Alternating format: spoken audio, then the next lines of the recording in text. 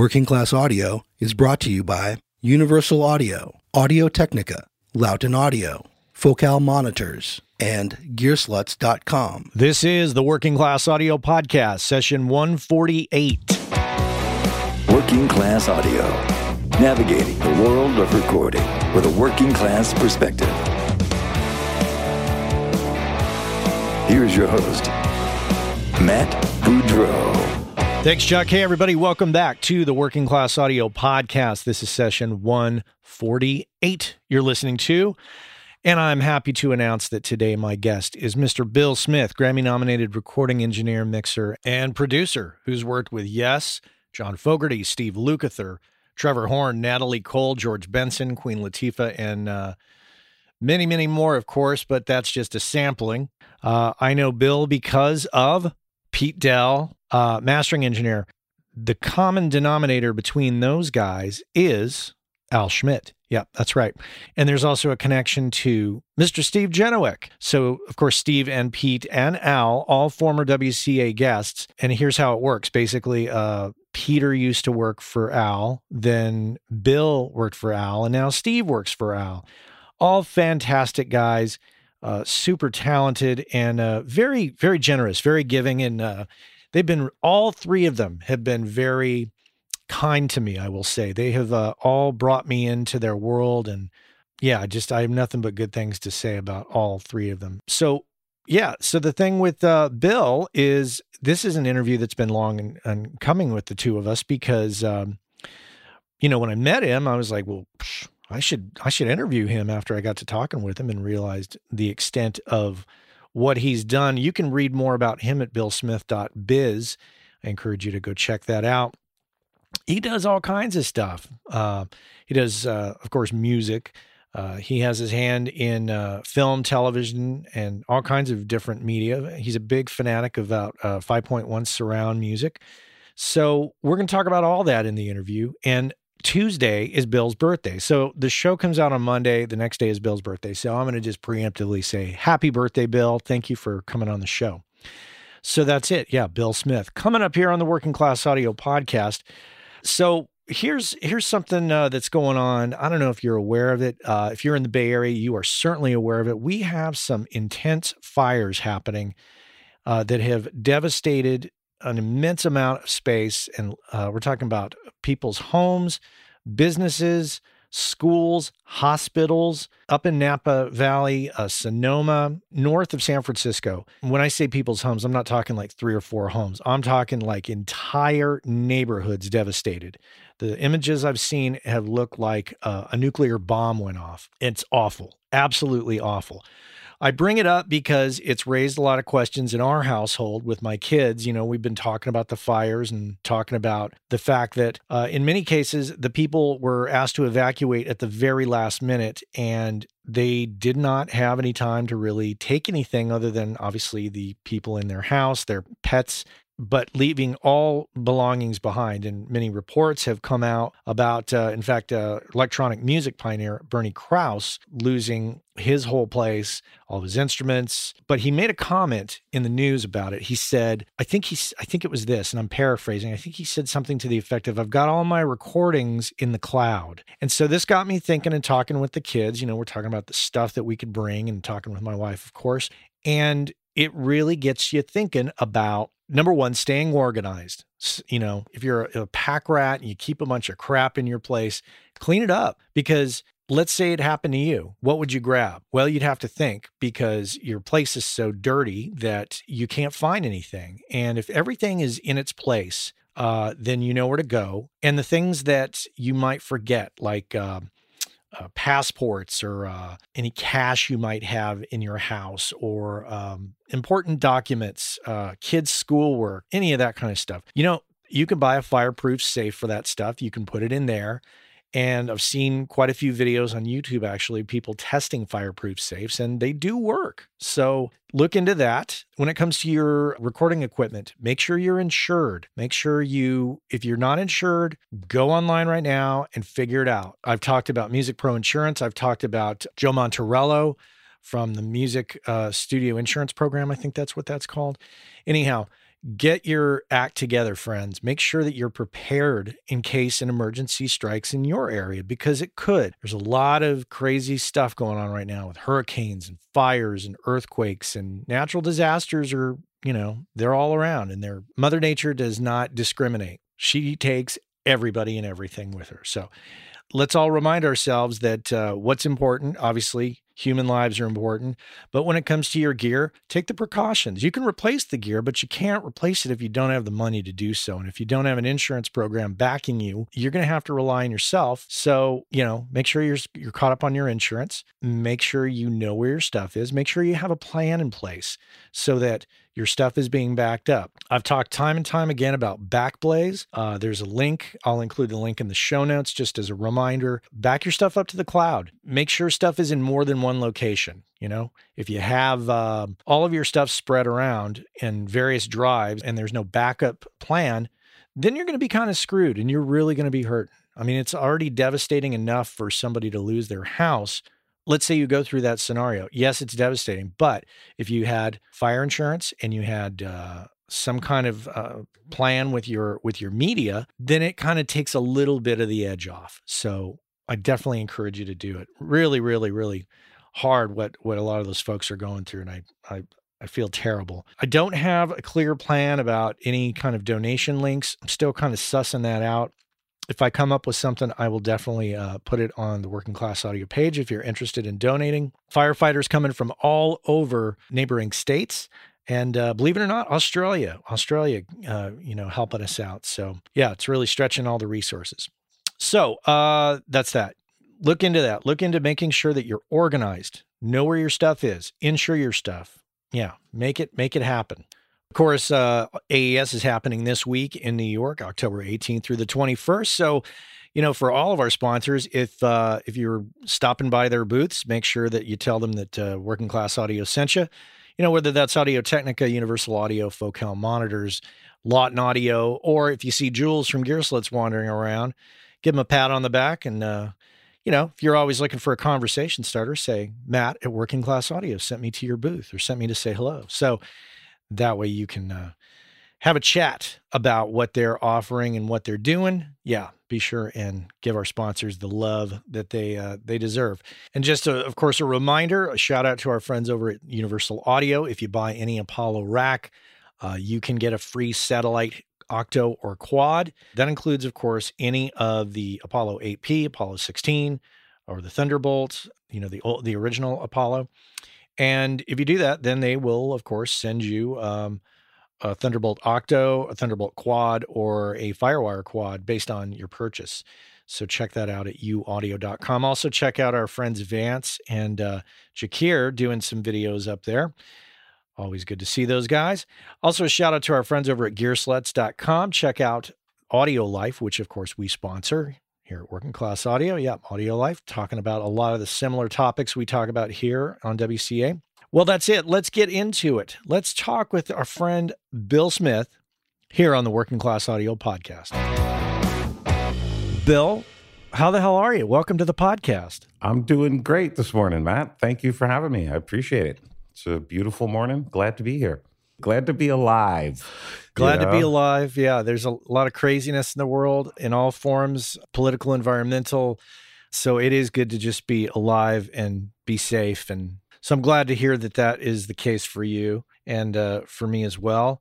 This has been a long time coming. I've been really thinking about this interview for a while. The last time we got to hang out, just to kind of give the audience some perspective, I had the distinct privilege of sitting at a dinner table with you and Jeff Emmerich, Pete Dell, Dusty Wakeman, Michael Romanowski, Paul Wolf, who's just now coming into my world. But it was, I mean, what a dinner, first of all, and what company to have, but also just your history alone, I mean, is really interesting.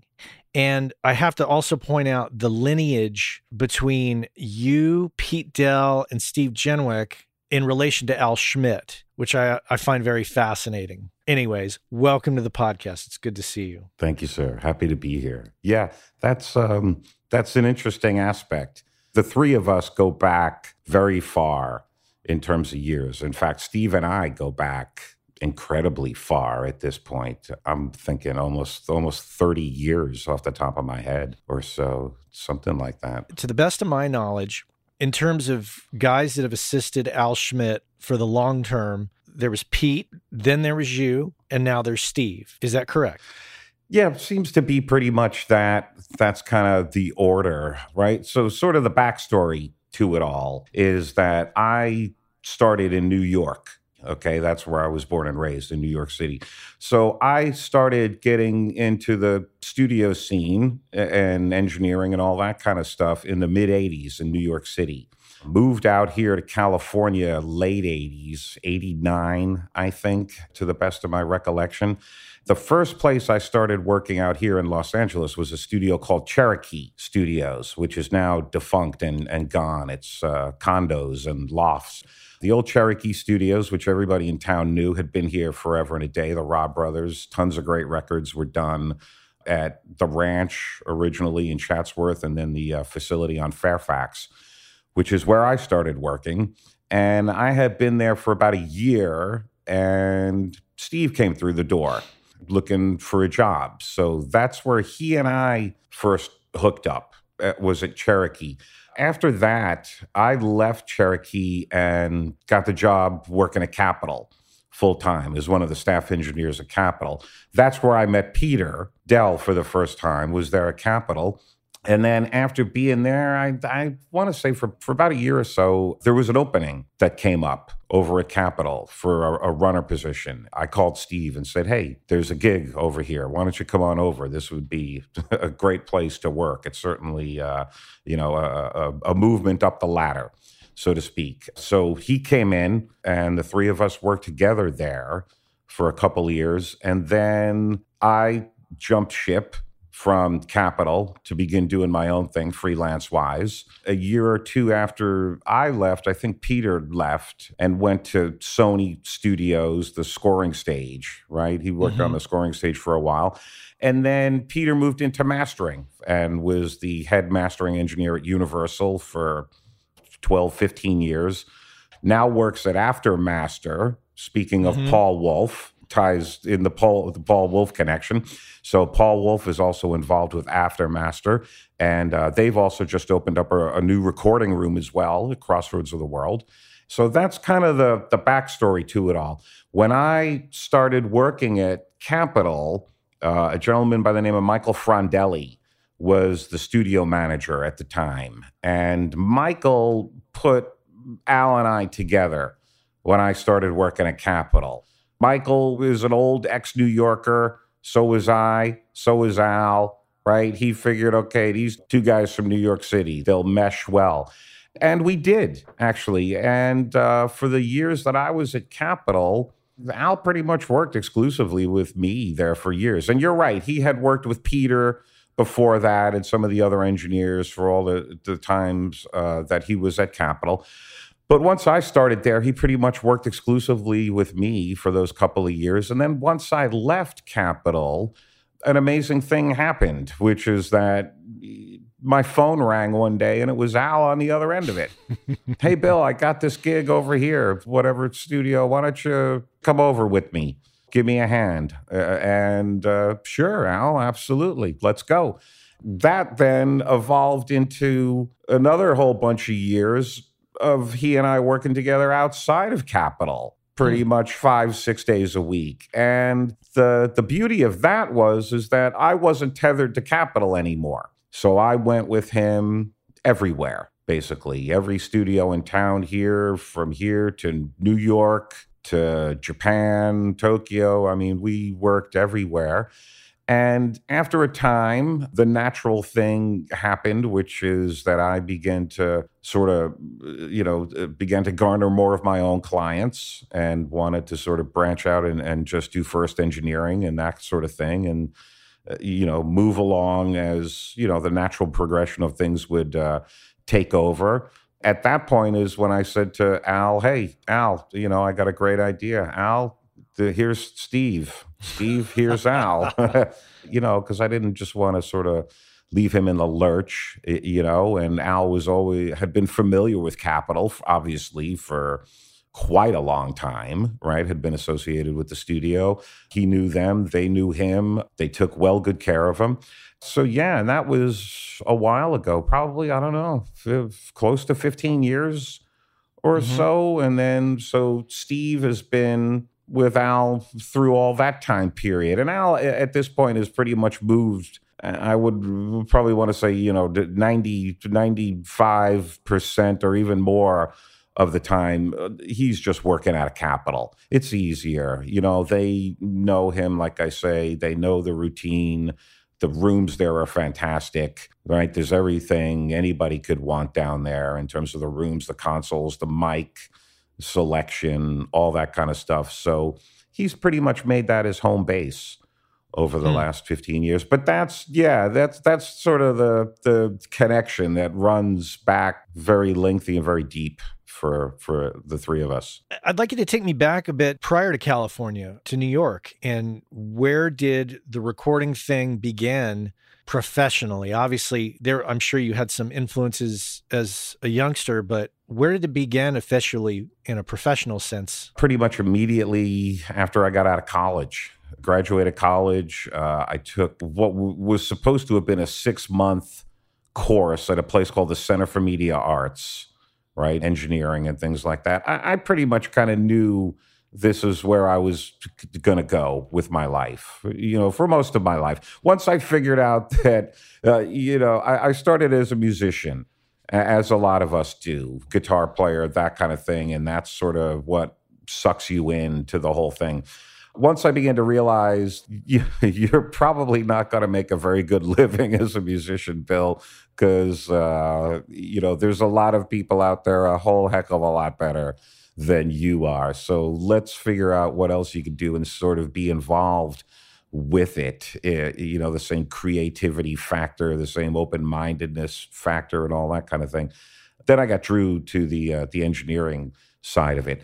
I took a class, like I say, at the Center for Media Arts. I went through the first 3 months. You sort of paid every 3 months. At the end of the first 3 months, the instructor was a gentleman by the name of Gene Perla.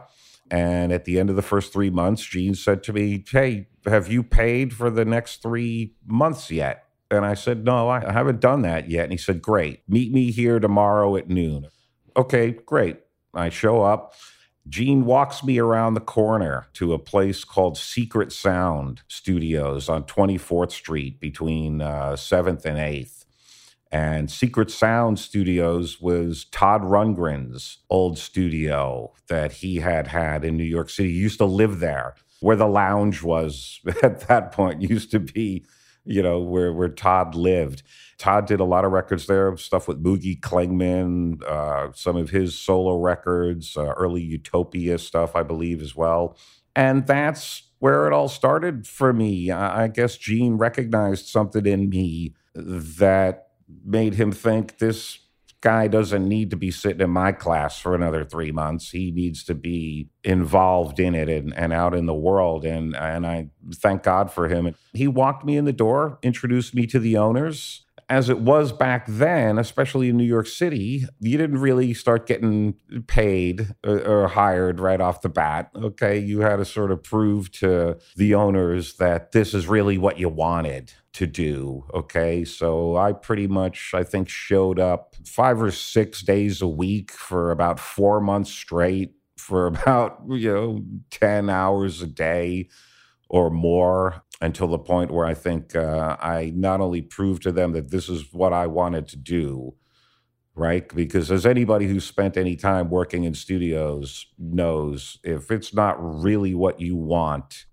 it's not really where you want to be, right? It's not about, so many people think it's about, I'll get a job in a studio and it's hanging with all these famous stars and it's, meeting and greeting and glad handing and all that. And then they get the job and they find out that it's not that at all, that it's actually, it's actually work, hard work, long hours, hard work. It is that, okay? The 10% of the time is perhaps meeting, musicians or the famous singers and that sort of a thing. But the actual reality is the 90% of it is just hard work and dedication and commitment.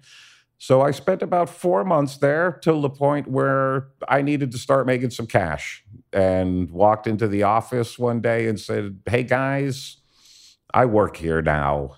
I've been here every day, 6 days a week for 4 months.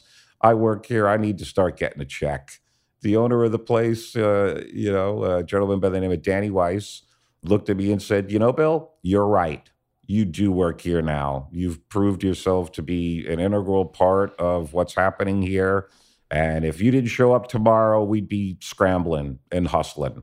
That was the beginnings of it for me, was there at Secret Sound. And then from there, various other studios in New York City. I worked at the Hit Factory for a while, Quad Recording up in Times Square, Media Sound for a wee bit, a place called Platinum Island for a time. Back then in New York City, nobody was on staff. I had never seen anybody on staff until I moved out to California. It was a revelation to me when I moved out to California, when you would be literally just working at one studio.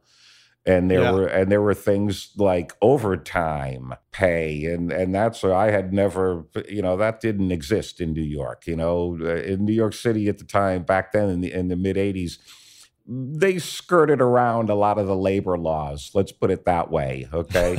So you were never really an employee of any particular studio. You were always sort of a freelance contractor, even as an assistant engineer.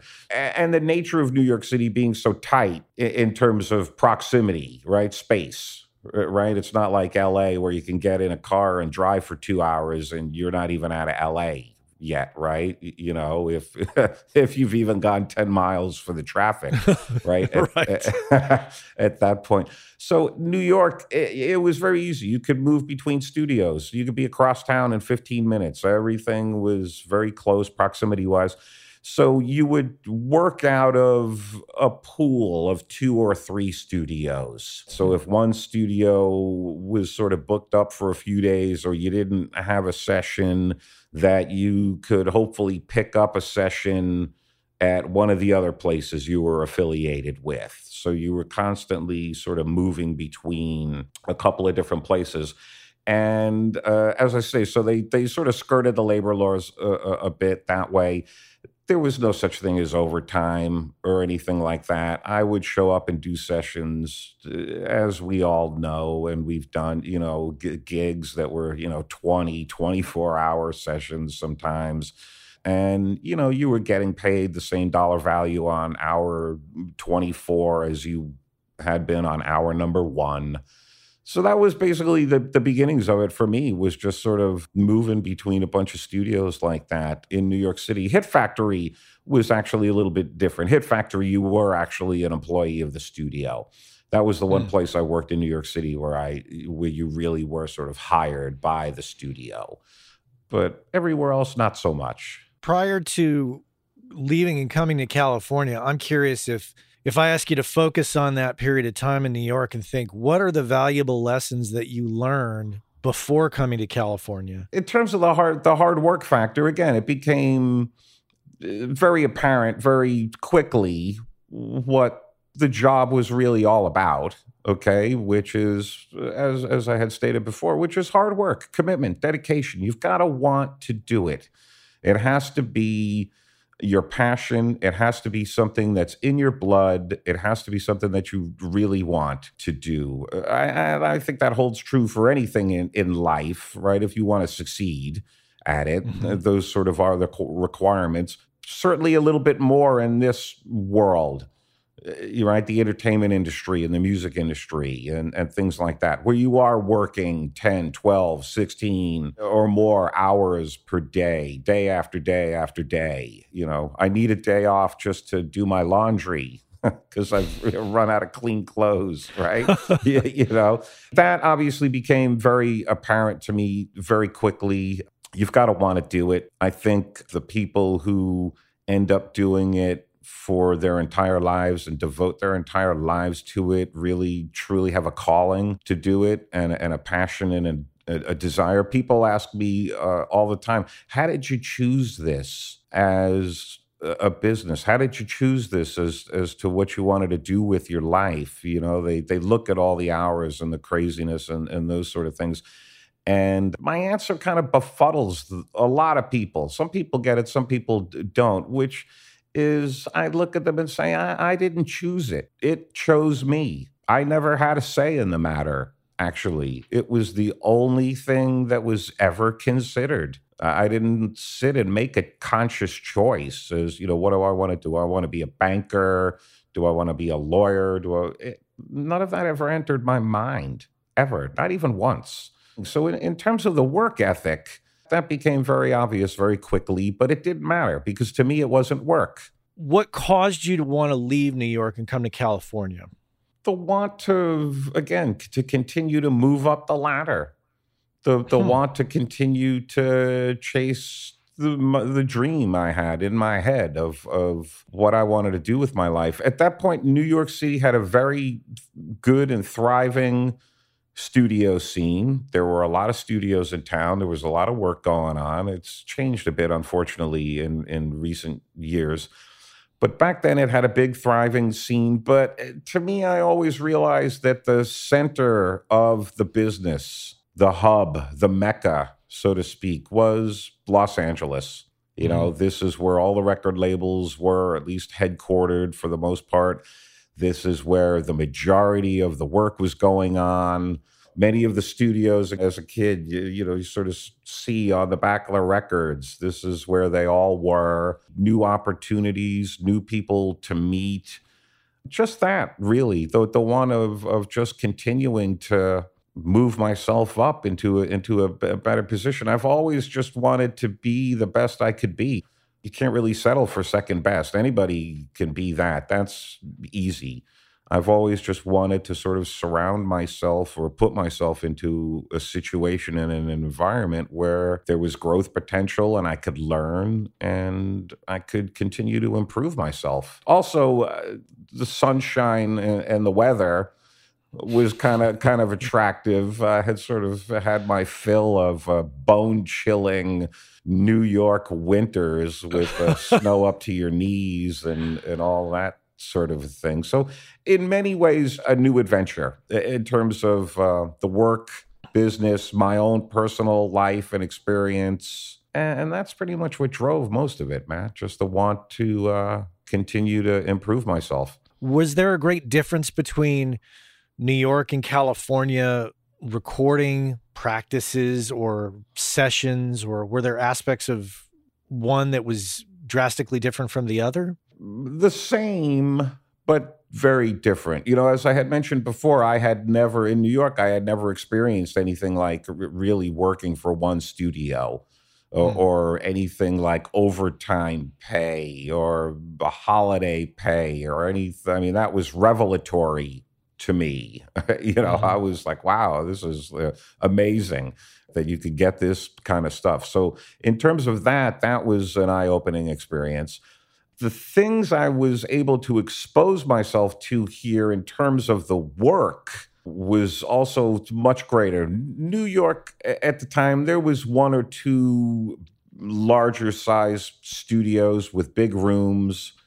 New York being what it is, all the studios are in big buildings, office buildings, and things like that, right? So you couldn't really have giant live rooms where you could do things like, big orchestral recordings or big band or these kind of, giant sessions, rhythm section and 5 saxes, 4 trumpets, 4 trombones, and then a 35-piece string section all going at once. As I say, there were one or two places and there was a certain amount of that kind of work going on, but it wasn't the predominant work. The predominant work there was sort of, at that time, was jazz records, okay, because a lot of jazz was done there in New York City.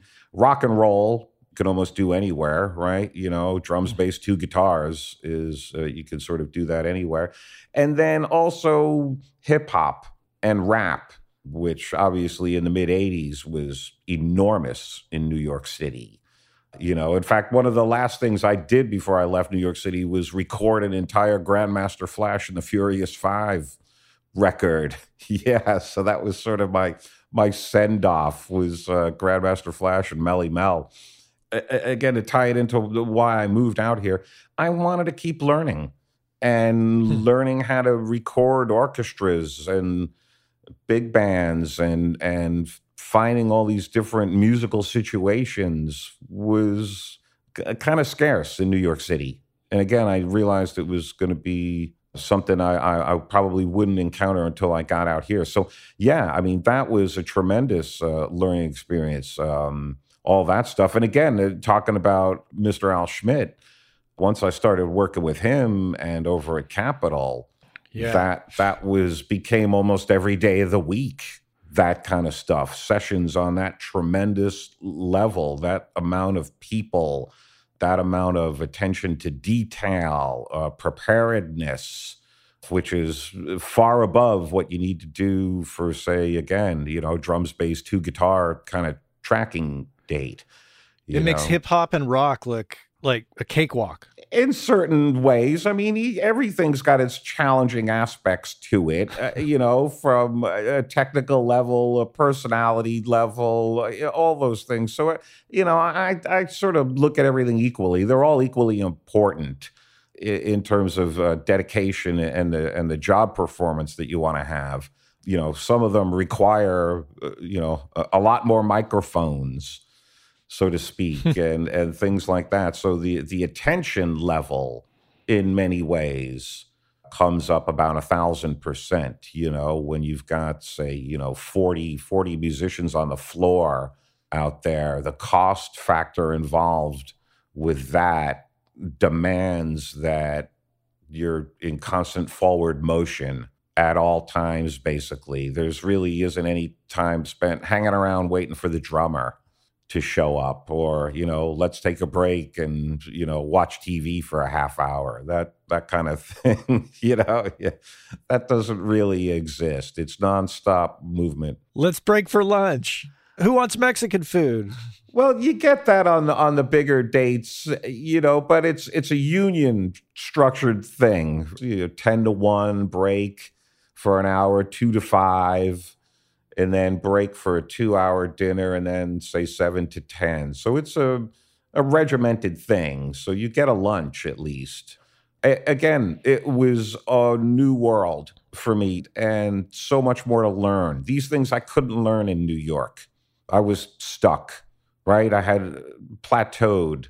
It's like getting your PhD in how to record an orchestra or a big band when you work with Al Schmidt. Would you agree? Absolutely, of course. Who better to learn how to do it from? What are some of the lessons that you learned from Al from a non-technical perspective, from a life perspective? It was more a takeaway of an attitude, I think, which is that you show up each morning with a smile on your face, that you're happy to be there, you're appreciative to be there, that you do your best job for the client at all times, 110% effort at all times. Again, the concept for me of that it's anybody can be second best. That's simple, right? But where you have to step the bar up to be in terms of going that extra mile. So an overriding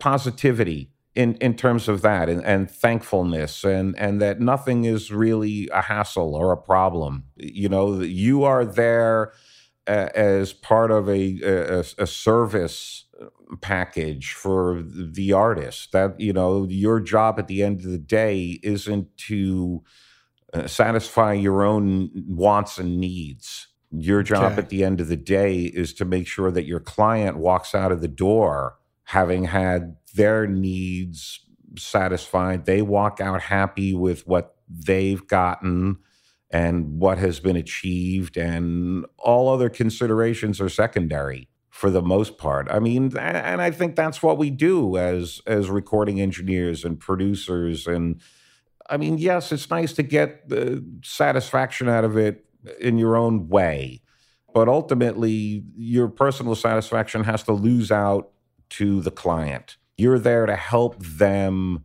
realize their dream and realize their vision of what they want to achieve. And really your function and your job in the room is to assist them the best possible way you can in doing that, which means that, again, obviously you might want the hi-hat louder or this in a mix but you have to defer. That's a huge portion of what I learned from him. Attitude, positivity. Attitude is everything. Be happy to be there. Be grateful to be there. How many people in this world get to do what they love for a living and get paid for it and get to make a living doing it? Very few at the end of the day. And to just never lose sight of that. Never take it for granted, ever, not for one moment. Because really, I mean, we would have a great time together. It was hard work, but then again, it wasn't really work. Yeah. If you take my meaning, right? In other words, we didn't have to dig a ditch that day. We didn't lay brick. We weren't working on the top of a skyscraper 80 stories up, banging fittings into steel beams. I mean, that's work. Or coal mine. Exactly. And just to be thankful and positive and happy. From a non-technical thing, that's very much what I took away from him from all those years. And obviously you take that message and that sense of appreciation into your freelance work that, of course, at some point you left Capitol, you left working with Al, and now you're doing your own thing, and you do a lot of different things from film, television, all different kinds of media and music production. So the lessons you've brought from your time with Al, I'm sure have stuck with you and apply to these things that you do now. Sure, absolutely. I'd like to think they were always there to start with as well, that I was always appreciative of where I was and what I was doing. And, as I say, just the fact that, wow, look at this. How great is this? Look at how, I'm in the middle of a room with all these musicians, and that's Natalie Cole standing there singing, and I'm with Al, and what's better than this, man? Not much.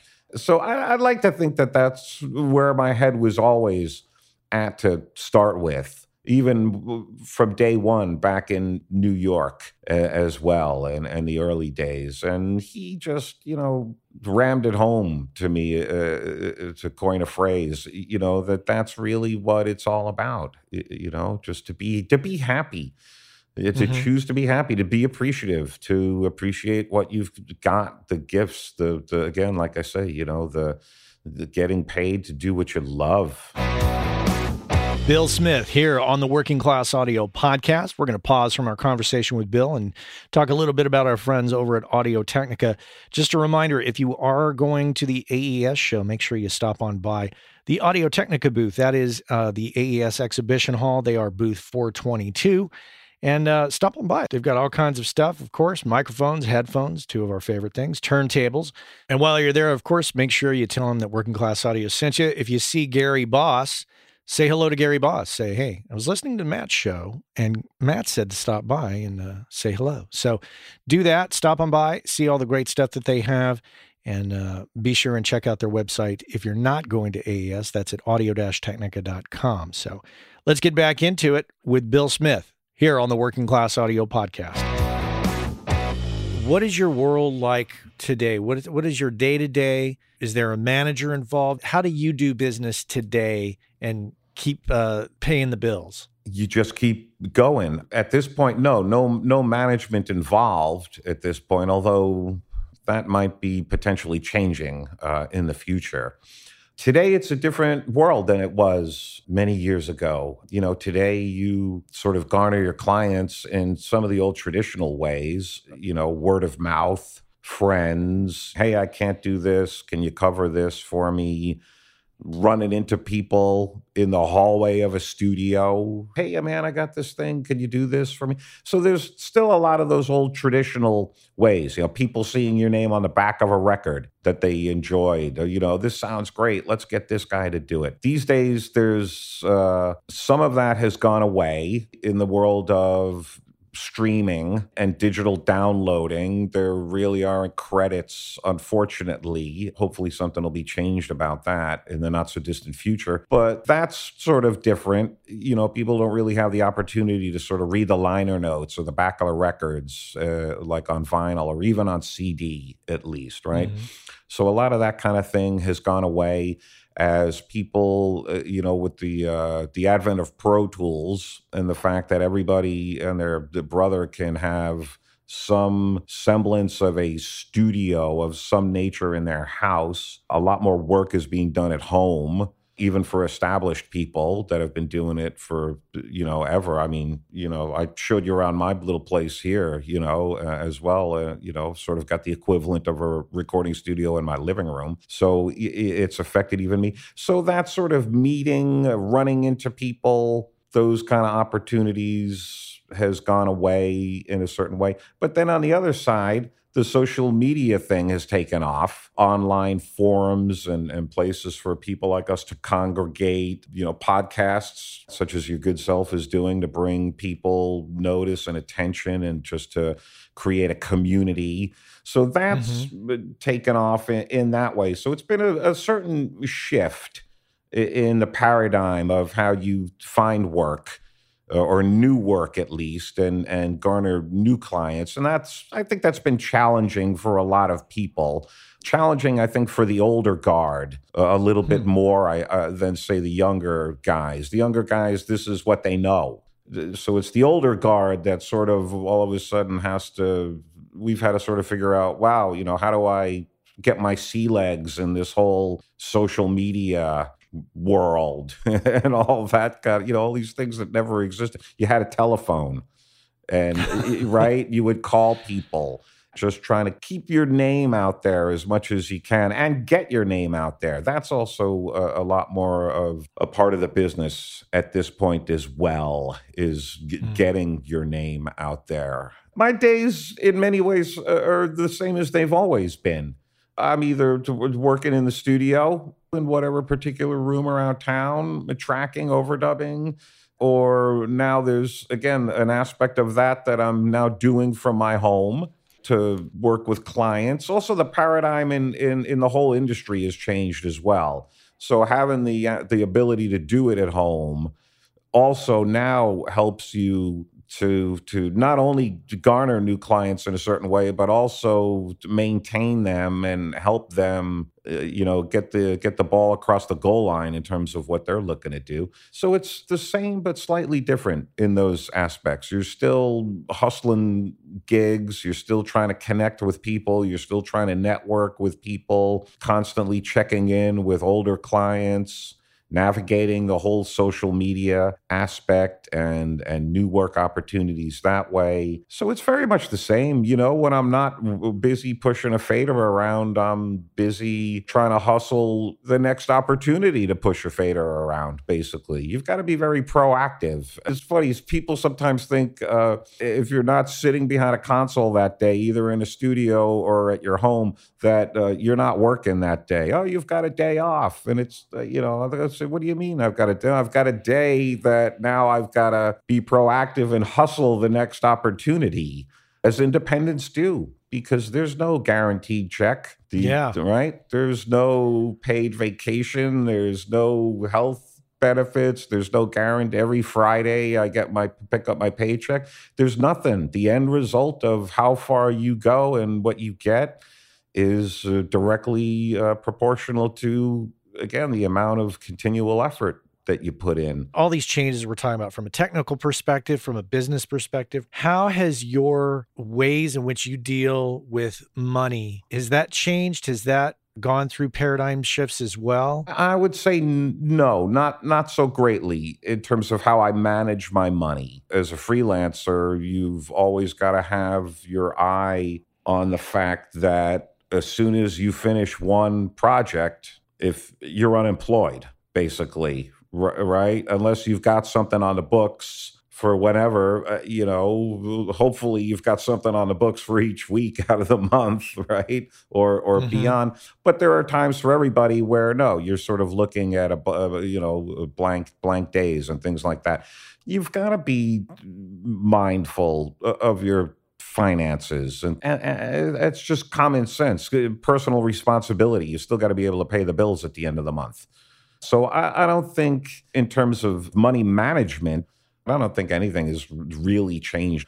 Don't spend more than you earn. Take what you need and nothing more, I suppose. I don't need a lot to make me happy in terms of materialistic possessions. And I just stay within my means. I have a budget. I know what the bills are each month. I know how much I have to make to satisfy the bills. And I just try to stay within it as best I can. Obviously not to say, I don't go out and splurge every now and again.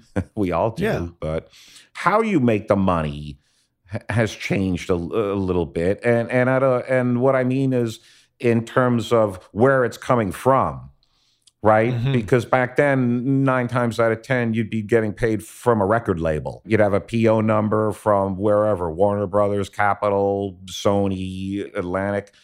You'd be getting paid from some form of a record label or production company 9 times out of 10. Occasionally you'd get, you'd work for an artist that was unsigned and you'd get paid directly from the artist. These days, it's very much flipped around the other way, 50-50, if not 60-40 in favor of the independent artist at this point. And getting paid directly from that independent artist. Exactly. And that's sort of the thing you have to sort of get your sea legs with quickly and learn how to deal with that. Again, because with the labels, you would have a PO number. They were established entities. You might have had to wait a while to get a check, right? 60 days or something like that. But you pretty much could feel secure in the fact that you would get the check eventually, Eventually.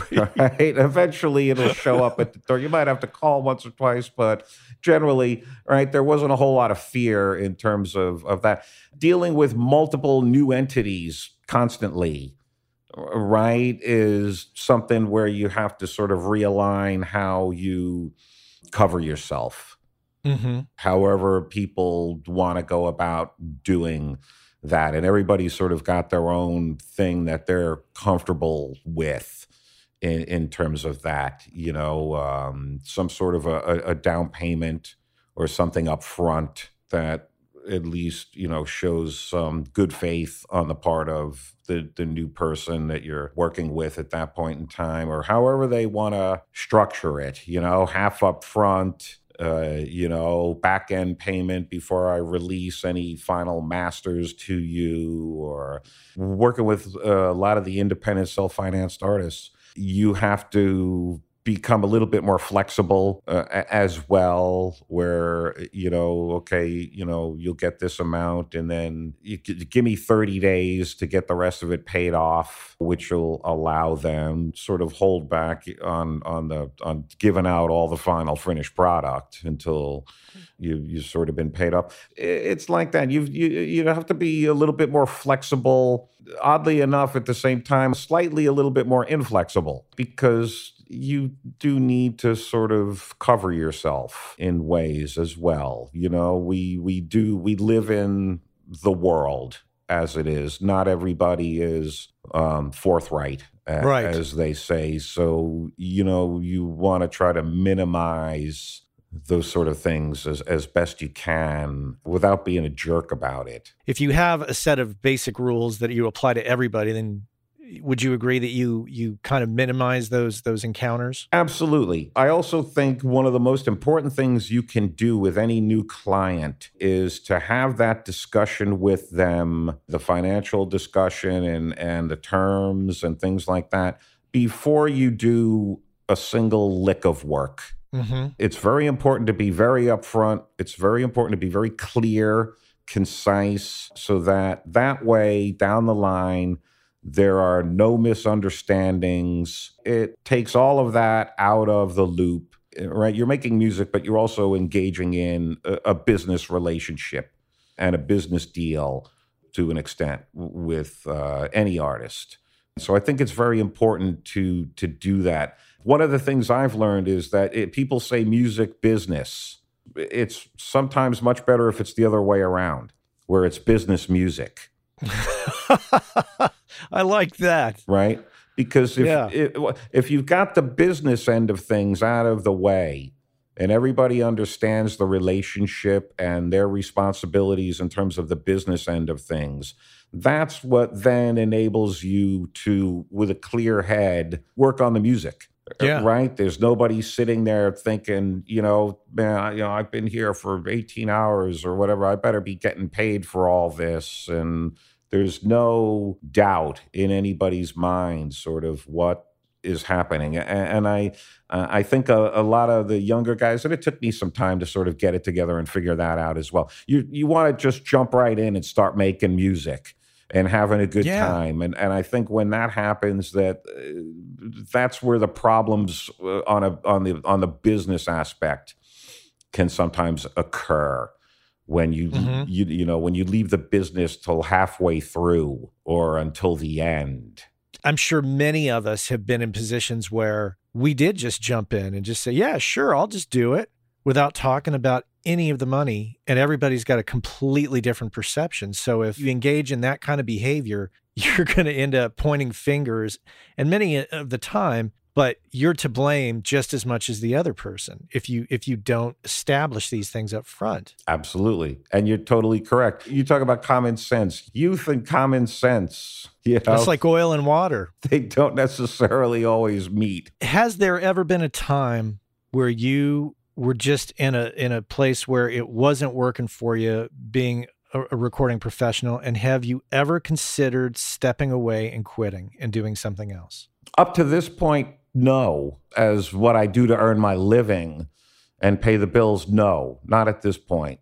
Maybe one day, who knows? I can't really forecast the future. I would like to think I wouldn't limit myself to any other opportunities should they arise.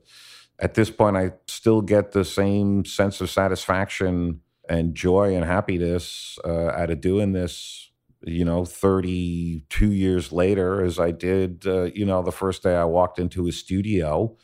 It's got some more mileage on me, obviously. And, there've been some instances across the years where you may have had a project or things like that was rough, but certainly nothing to ever change my mind about what I'm doing. Living up in the Bay Area, obviously, I know many people in the world of the tech industry who work in tech, for whether it's, Facebook or Google or Apple or whatever. And like the tech industry in the sports world, it seems that there's a common denominator that when you reach a certain age, you kind of age out, because in sports for, physical reasons, and in the tech world, I'm noticing more and more that, once you kind of get into your 40s and 50s, then unless you're a venture capitalist or you're the owner or CEO of a company, most people are young, and age doesn't seem to be celebrated. Whereas in our world, it seems that we do embrace our older peers who have been at it longer and really look up to them. It's a blessing that you could actually start in your late teens, early 20s and take it as far as you want to take it without having ageism part of the equation. Not to say that age and experience isn't valued in the corporate world and things like that. I just think maybe it's not valued as much. Also in those worlds, the company, you're part of a team that creates a product or products that is then sold by the company to the general public, okay? Where, now looking on the other side of the coin, say for, in the music world here, as you were saying, the self-employed independent contractor, okay? Guys like Al Schmidt. And Al Schmidt sells a product, but his product is Al Schmidt and all of his age and experience. And if you want his product, there's only one place to go. There's only one store to shop at, right? For that sort of thing. So again, I think it's a different thing that's valued. In our thing here, the age and experience is still highly valued. Not to say that the younger youth culture isn't, but also the age and experience, is very much valued. And because it's tied to an individual as well, I think that's the big difference. Right, it's tied to what a certain individual can bring to the greater whole, right? Because to me, it's the music thing is really, you're taking variant parts and putting them together to create a pie or a whole. Whereas, say, with the corporate, it's many people involved with the creation of the product, but ultimately, the product only comes from whatever the company name is. Yeah. And you show up at the store and you go, okay, I want to buy this from this company, and here's another one from another company, and here's another one from this company. There is really no collaboration on the part of the people who produce the product and the end purchaser of the product, where in the music and creative arts thing, that's all it is. You can pick and choose. These musicians will work the best, this engineer, this studio, all of these. So it's a much more, the person laying down their dollar is intimately involved with the creation of what the product is going to be. That's an interesting comparison, because, literally, in most products, you have those that develop it, and everybody's segmented more, and not everybody knows everybody in the chain of it. So in the world of music, it's definitely a much smaller thing. Sure. We're almost out of time, and I do want to just briefly touch on, obviously you've made a lot of records, but you have spent a fair amount of time in other areas of film, television, and DVD, surround DVDs, and those two worlds of music and we'll just say motion pictures generically. Do they have different draws for you? Is there one that pulls at you more? Or? Not really, no. To me, it's all the same but different. Right? It's all music. It's all creative. It's all recording, be it a rock and roll band, an orchestra.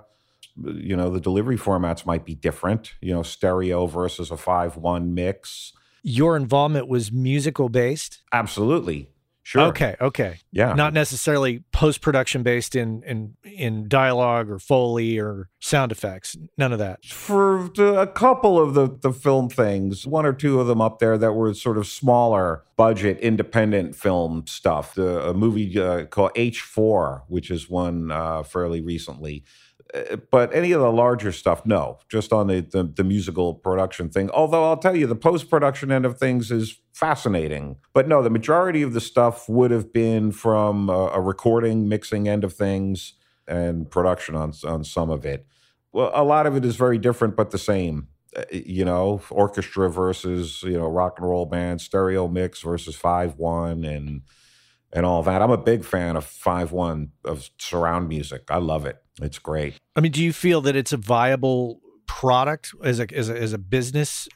I personally do. For the most part, most of the stuff I've probably bought over the last year and a half, music-wise, has been 5.1 surround music. A lot of new stuff that's been done, but also what's been coming out recently is, at least for me, my age group, half the Jethro Tull catalog remixed in 5.1 by Steven Wilson with, tons of extras and things like that. The entire King Crimson catalog, at least the studio records for the most part. XTC is going through their whole studio catalog and remixing in 5.1. Yes, Tears for Fears has done one or two things in 5.1 surround, the entire Genesis catalog recently. So there's a lot of stuff that's continuously coming out in 5.1. A lot of it back catalog sort of things. But Yeah, I would. I certainly think there's a viable market for it, only in the fact that more and more of it keeps coming out all the time. I always found it intriguing, but I never, it's one of those things that I just haven't really focused on or paid enough attention to. So I might be calling you in the future to ask your advice. Yeah, please do. I like I say, to me, it's again just a whole nother sort of canvas to paint on. Rather than stereo, it's a whole nother opportunity to be creative in how you present things, present the music. It's it's not limited to just left or right. It can be all around you. So I think that it opens up a huge canvas to be able to play in and paint with and things like that. And I'll tell you, for things that have been done well, and just even in my own experience mixing in 5.1 surround, it not only does just the size of the whole scope of it, right? And size, I mean, not just two speakers, but out of the five. To me, I think if it's done well, that in many ways the 5.1 mixes can even sound better than the stereo mixes. And this has been my experience in my 5.1 mix work that I've done, which is that in stereo, you've got just literally that, two speakers. So everything has to come out of those two speakers. Everything has to work. Everything has to fit. So you will at times have to, say, compromise the sonic integrity of certain things in order to make them all fit. Okay, you've got 3 or 4 keyboard pads or parts, right? You will have to carve out frequencies of certain things so that you can get all those multiple things to sort of fit together and hear them all, right?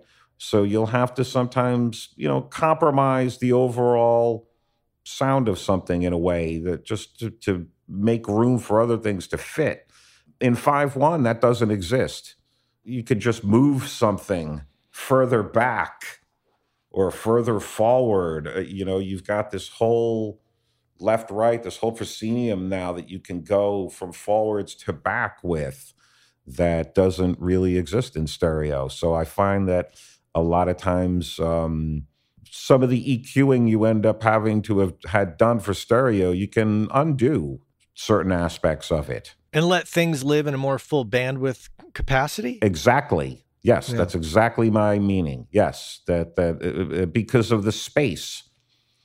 You're not limited space-wise. You can literally move them further back into the room. To me, it's basically you've got the whole band in 2 corners of a room, right? Right. Versus I could selectively put them all around the room and sit in the middle, right?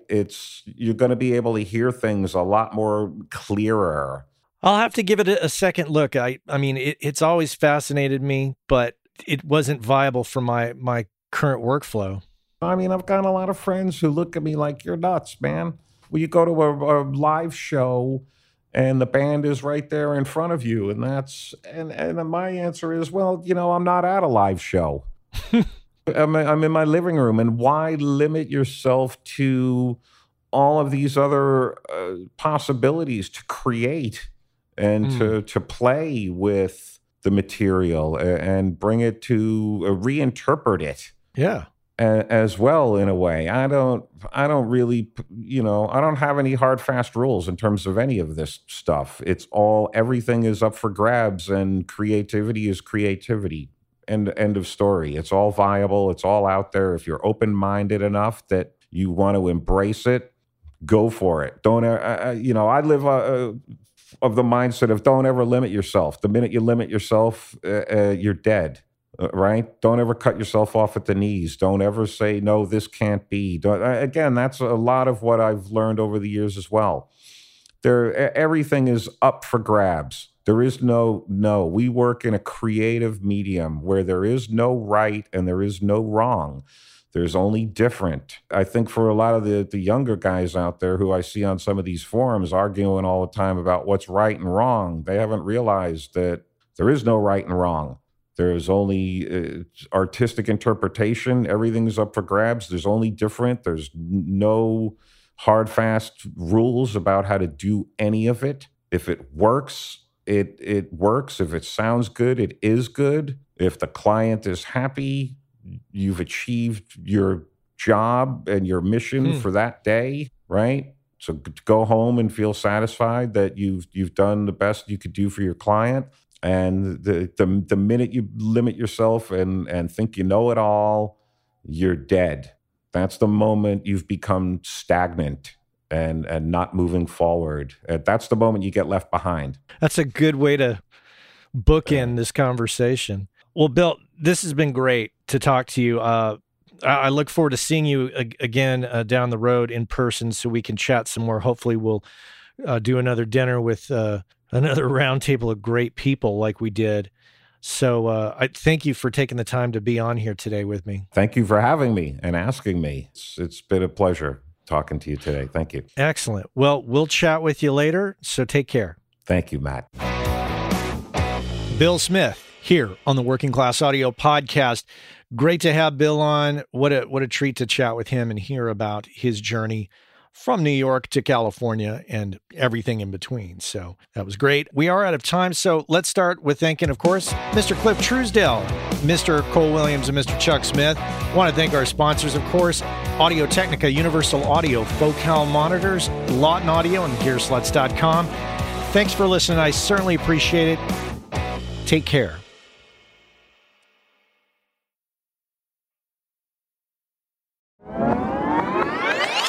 Hey, I know many of you are aware of this, but for those of you that aren't aware, Working Class Audio sponsors the forum over at gearspace.com called Audio Life.